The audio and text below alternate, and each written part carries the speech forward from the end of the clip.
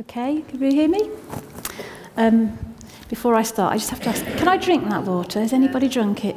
It's just that I've spent the best part of 3 weeks giving my germs away. And I just really don't want to take anybody else's on board. Is there death in the glass? I sure hope not. Right. Yeast. The title of today's talk is Yeast. And normally when I do a talk, I hang it on bullet points or a word or an anagram or something to kind of keep it going. But I'm going to do something different today. I'm just going to go with the flow of the scripture. Because of how the scripture is working and how it's building, there's no bullet points. I'm simply going to follow the flow of the scripture. So it's going to be a little bit different today. But basically, yeast. When we hear of yeast in the Bible, it should register with us influence. Good influence, good yeast, but also bad influence, bad yeast. Jesus is kind of touching on both in this bit of scripture. A couple of chapters earlier, in chapter 13, we actually had the parable of the yeast. And Jesus explains that how, if you take a small amount of yeast and you mix it with 60 pounds of flour, what an amazing amount of bread it will supply you with. The influence can be positive. Things can grow and be positive. But Jesus then closes this bit of talking with the yeast of the Pharisees, and he says, beware. And he says there's negative influence. There can be the wrong influence out of there. Jesus echoes the positive yeast by starting by feeding the 4,000. He's talking of a positive multiplication. He's showing them. But as I say, we do see the flip side of the coin. So this is called yeast. Why is Jesus talking about these things right now? And I feel the best way to answer that is to give an overview of these chapters at the moment, of this particular block of scripture. Jesus has been walking around, teaching, preaching, feeding thousands, healing the lame, the blind, the deaf. And it's all building.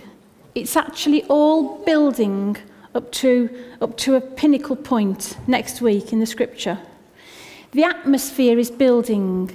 He's doing all the happy stuff. He's going around and preaching and teaching and healing people, and it's a real feel-good factor. But it changes next week. It changes in the scripture next week. Because once Peter confesses that Jesus is the Messiah, we hit the serious stuff. Jesus then starts openly talking about crucifixion.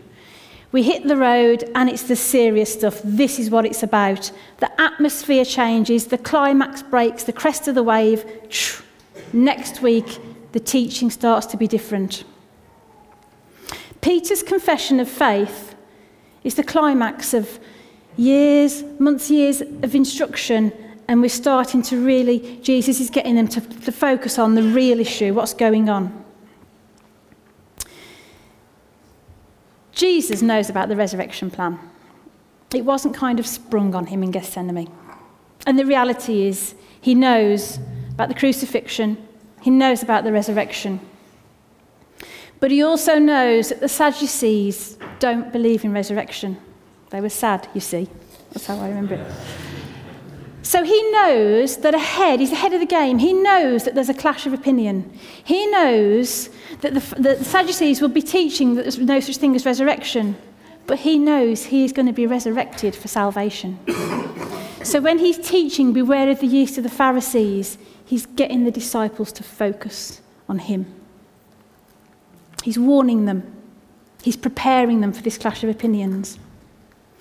So as an overview, in this block of scripture, we start with positive multiplication, but we end up with the warning, be careful. So as I said, there's no bullet points. I'm just going to go through the scripture. I just felt it worked best. Jesus starts with feeding 4,000. He uses the example of the fishes and the loaves to physically show multiplication. What he shows physically with the bread, he wants the disciples to do with the bread of life. He wants them to do with his word, with his message. He's shown the physical, there's those loaves, there's all those people fed. But he wants them to get the spiritual lesson from that. It was a very practical thing that he did. You know, the people were hungry. But there was a spiritual message behind it. The message of his salvation, he wants that to grow. He wants it to go far. He wants the 12 disciples to feed people spiritually. A little bit can go a long way. And it's the same now. A word, a sentence, a phone call. These little things, they can actually build. We can speak into people's lives. The reality is one word, Jesus. That makes all the difference.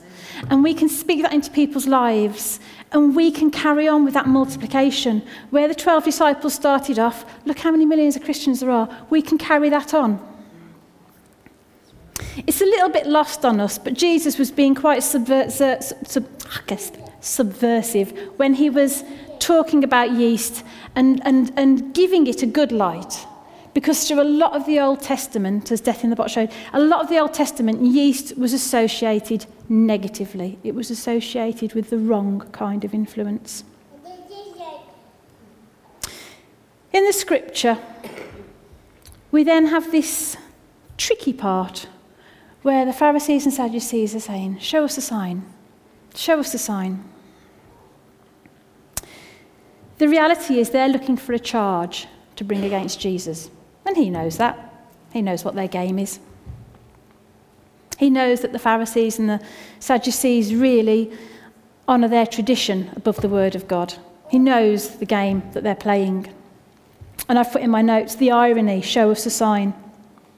You know, if I read verse 31 here, the people were amazed when they saw the mute speaking, the crippled made well, the lame walking, and the blind seeing, and they praised the God of Israel. Mark and I at New Wine the one year, we witnessed this lady, and she was blind, and she'd been blind for years, and she was desperate for prayer. And she got up and she got onto the stage, and everybody prayed and prayed and prayed, and she had her eyes closed, and she opened her eyes, and after years of being blind, she was healed. And they went and called for her pastor.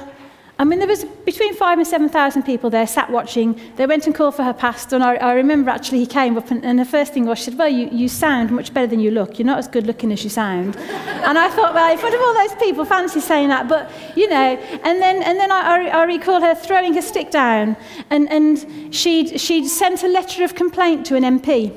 And she'd complained because she'd been waiting a ridiculous amount of time for this guide dog for the blind. And she had a meeting set up the following week, and she stood there and she said, this is going to be an interesting conversation next week when I sit in front of this chap. But when she walked off the stage, and she did, she threw a stick down and she walked off the stage, we praised like you cannot imagine. We were hoarse. You could not thank God enough. To have seen the kingdom of heaven break through, it was tangible, the excitement, it was ecstatic. And the irony is, that was one miracle. But you know, Jesus has been doing numerous things. He's been feeding, 5,000 last week, 4,000 this week will feed. He's been saying to the lame, get up and walk.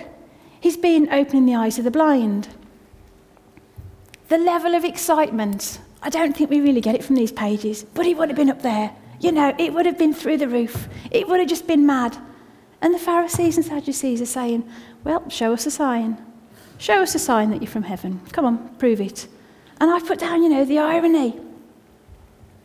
And Jesus is a bit dismissive because he just says, well, we know the saying, red sky at night, shepherd's delight. You can see that stuff, but you can't see the big stuff. And he says to them, you got the sign of Jonah. And he says that because the point of Jonah was a sign that salvation is universally offered. Up until then, the 12 tribes kind of felt it was a bit of a private club. But Jonah's stories know salvation is for everybody. Jesus came. His crucifixion, his resurrection, his message of salvation is for everybody. Jonah spends 3 days in the belly of the whale. Jesus will spend 3 parts of 3 days in the tomb. Jonah was spat up on some beautiful beach somewhere. Jesus was resurrected and brought back to life. And Jesus is saying to them, you're asking me for a sign, but you're missing it. I'm it. The sign's pointing to me. As I said, through Jesus, salvation is universally offered. And Jesus is basically saying, I'm in front of you. Look, I'm in front of you.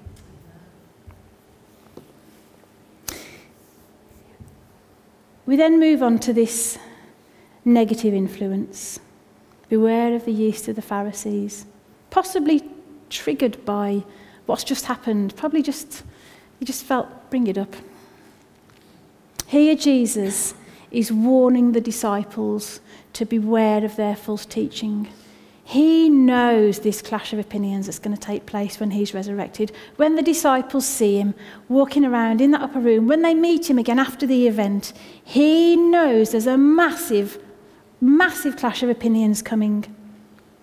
As I say, the whole scripture is building up, and then next week when Peter confesses that Jesus is the Messiah, and it's like, I know who you are the Son of God, I know who you are.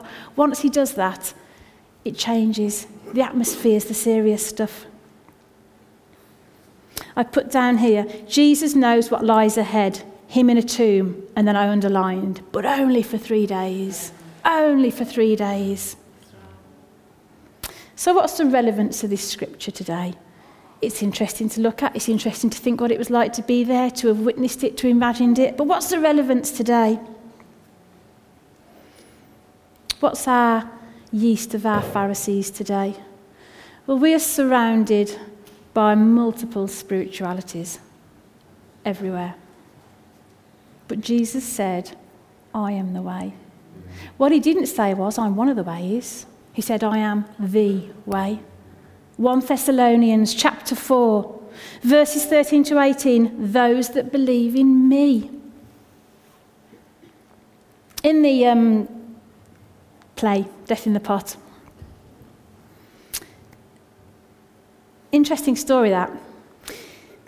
The reality is, after the showdown at Baal, Elisha and Elijah in this case, they would collect a group of people, and they would kind of have these little schools of ministry, and they would teach them of the things of God, and then they would send them out. A bit like Jesus and the disciples, teaching them things and sending them out.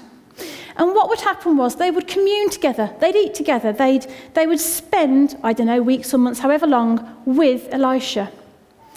And what had happened was they'd eaten together and they'd gone out and they'd picked herbs and gourds and whatever, and they'd come back and they'd stewed them. And you could say, well, why put that scripture in the Bible? Why put that story in the Bible? But there's a spiritual lesson. And the spiritual lesson is they didn't know what they were putting in the pot. They were just putting anything in, and they should have been guarded. And the spiritual lesson for us is we should know what we are putting into us. In other words, look at the other side of influence. What is influencing us? And that was the message in that. Guard what goes in. Multiply the good stuff out. Guard what goes in. Multiply the good stuff out. There were 12 disciples. Look how many millions of Christians there are. We can continue to grow. I'd like you to watch a video now, a little YouTube clip. This is a true story. I'm sure a lot of you will have seen it before, about Mr. Ganoa. I just felt that this video clip summed up much better than any words the effectiveness of yeast and how a little bit can make a big difference. So if we can get that up on behind me.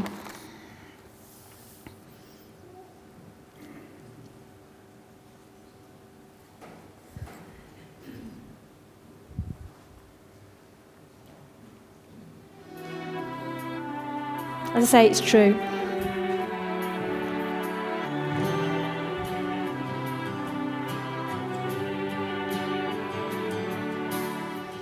A number of years ago, in a Baptist church in Crystal Palace in southern London, the Sunday morning service was closing, and a stranger stood up at the back, raised his hand, he said, "Excuse me, Pastor, Can I share a little testimony? The pastor looked at his watch. He said, "You've got 3 minutes." And this man proceeded. He said, "I've just moved into this area. I used to live in another part of London. I came from Sydney in Australia. And just a few months back, I was visiting some relatives. And I was walking down George Street. You know where George Street is in Sydney? It runs from the business hub out to the Rocks, the colonial area. And he said, a strange little white-haired man stepped out of a shop doorway, put a pamphlet in my hand and said, 'Excuse me, sir, are you saved? If you die tonight, are you going to heaven?' He said, I was astounded by those words. Nobody had ever told me that. I thanked him courteously, and all the way on British Airlines back to Heathrow, this puzzled me. I called a friend who lived in this new area where I'm living now, and thank God he was a Christian. He led me to Christ, and I'm a Christian, and I want a fellowship here. And Baptists love testimonies like it. Everyone applauded and welcomed him into the fellowship. That Baptist pastor flew to Adelaide in Australia the next week. And 10 days later, in the middle of a 3-day series in a Baptist church in Adelaide, a woman came to him for counseling, and he wanted to establish where she stood with Christ. And she said, I used to live in Sydney. And just a couple of months back, I was visiting friends in Sydney, doing some last-minute shopping down George Street, and a strange little white-haired man, elderly man, stepped out of a shop doorway, offered me a pamphlet, and said, "Excuse me, ma'am, are you saved? If you die tonight, are you going to heaven?" She said, I was disturbed by those words. When I got back to Adelaide, I knew this Baptist church was on the next block from me, and I sought out the pastor, and he led me to Christ. So, sir, I'm telling you that I am a Christian. Now, this London pastor was now very puzzled. Twice, within a fortnight, he'd heard the same testimony. He then flew to preach in the Mount Pleasant Baptist Church in Perth. And when his teaching series was over, the senior elder of that church took him out for a meal. And he said, "Mate, how'd you get saved?" He said, "I grew up in this church from the age of 15 through Boys Brigade. Never made a commitment to Jesus, just hopped on the bandwagon like everybody else. And because of my business ability, grew up to a place of influence.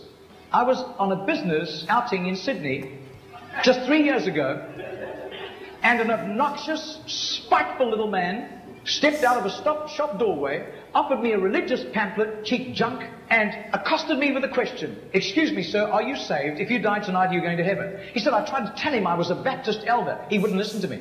He said, I was seething with anger all the way home on Qantas to Perth.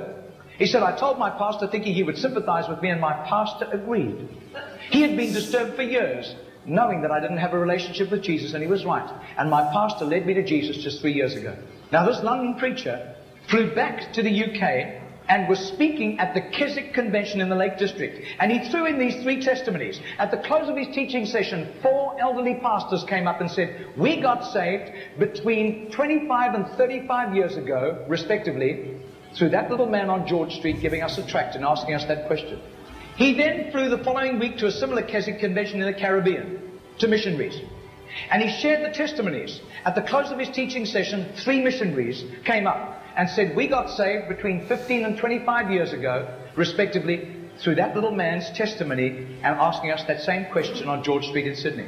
Coming back to London, he stopped outside Atlanta, Georgia, to speak at a naval chaplains convention. And when his 3 days of revving these naval chaplains up, over 1,000 of them, in soul winning, the chaplain general took him out for a meal. And he said, how'd you become a Christian? He said, well, it was miraculous. I was a rating on a United States battleship, and I lived a reprobate life. We were doing exercises in the South Pacific, and we docked in Sydney Harbour for replenishments. We hit King's Cross with a vengeance. I got blind drunk. I got on the wrong bus, got off in George Street, and as I got off the bus, I thought it was a ghost. This elderly white-haired man jumped in front of me, pushed a pamphlet in my hand, and said, sailor, are you saved? If you die tonight, you're going to heaven. He said, the fear of God hit me immediately. I was shocked sober and ran back to the battleship, sought out the chaplain. The chaplain led me to Christ. And I soon began to prepare for the ministry under his guidance. And here I am in charge of over 1,000 chaplains, and we're bent on soul winning today. That London preacher, 6 months later, flew to do a convention for 5,000 Indian missionaries in a remote corner of northeastern India. And at the end, the Indian missionary in charge, a humble little man, took him home to his humble little home for a simple meal. And he said, how did you, as a Hindu, come to Christ? He said, I was in a very privileged position. I worked for the Indian diplomatic mission. And I traveled the world. And I am so glad for the forgiveness of Christ and his blood covering my sin, because I'd be very embarrassed if people found out what I got into. He said, one bout of diplomatic service took me to Sydney. And I was doing some last-minute shopping laden with parcels of toys and clothing for my children, walking down George Street. And this courteous little white-haired man stepped out in front of me, offered me a pamphlet, and said, "Excuse me, sir, are you saved? If you die tonight, are you going to heaven?" He said, I thanked him very much, but this disturbed me. I got back to my town, I sought out the Hindu priest, and he couldn't help me. But he gave me some advice. He said, just to satisfy your curious mind, nothing else, go and talk to the missionary in the mission house at the end of the road. And that was fatal advice. He said, because that day the missionary led me to Christ, I quit Hinduism immediately, and then began to study for the ministry. I left the diplomatic service, and here I am, by God's grace, in charge of all these missionaries, and we are winning hundreds of thousands of people to Christ. Well, 8 months later, that Crystal Palace Baptist pastor was ministering in Sydney, in Gymea, southern suburb of Sydney. And he said to the Baptist minister, do you know a little man, an elderly little man, who witnesses and hands out tracts on George Street? And he said, I do. His name is Mr. Genor, G-E-N-O-R. But I don't think he does it anymore. He's too frail and elderly. The man said, I want to meet him. 2 nights later, they went around to this little apartment, knocked on the door, and this tiny, frail little man opened the door. He sat them down, made them some tea, and he was so frail he was slopping tea into the saucer as he shook. And as he sat with them, this London preacher told him all these accounts over the previous 3 years. This little man sat with tears running down his cheeks. He said, my story goes like this. He said, I was a rating on an Australian warship, and I lived a reprobate life, and in a crisis, I really hit the wall, and one of my colleagues, whom I gave literal hell, was there to help me. He led me to Jesus, and the change in my life was night to day in 24 hours, and I was so grateful to God. I promised God that I would share Jesus in a simple witness with at least 10 people a day, as God gave me strength. Sometimes I was ill, I couldn't do it, but I made up for it for other times. I wasn't paranoid about it, but I have done this for over 40 years, and in my retirement years, the best place was on George Street. There were hundreds of people. I got lots of rejections. But a lot of people courteously took the tracts. And he said, in 40 years of doing this, I've never heard of one single person coming to Jesus until today. Do you know, I would say that has to be commitment. That has to be just sheer gratitude and love for Jesus to do that, not hearing of any results. Margarita did a little count. That's 146,100 people.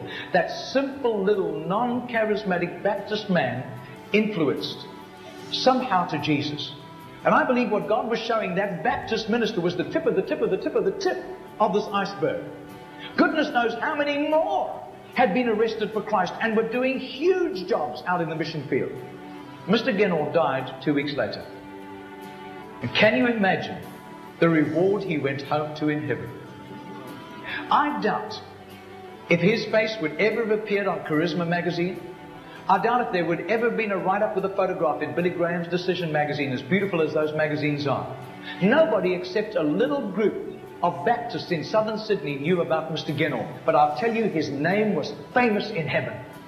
Heaven knew Mr. Genor. And you can imagine the welcome and the red carpet and the fanfare he went home to when he arrived in glory.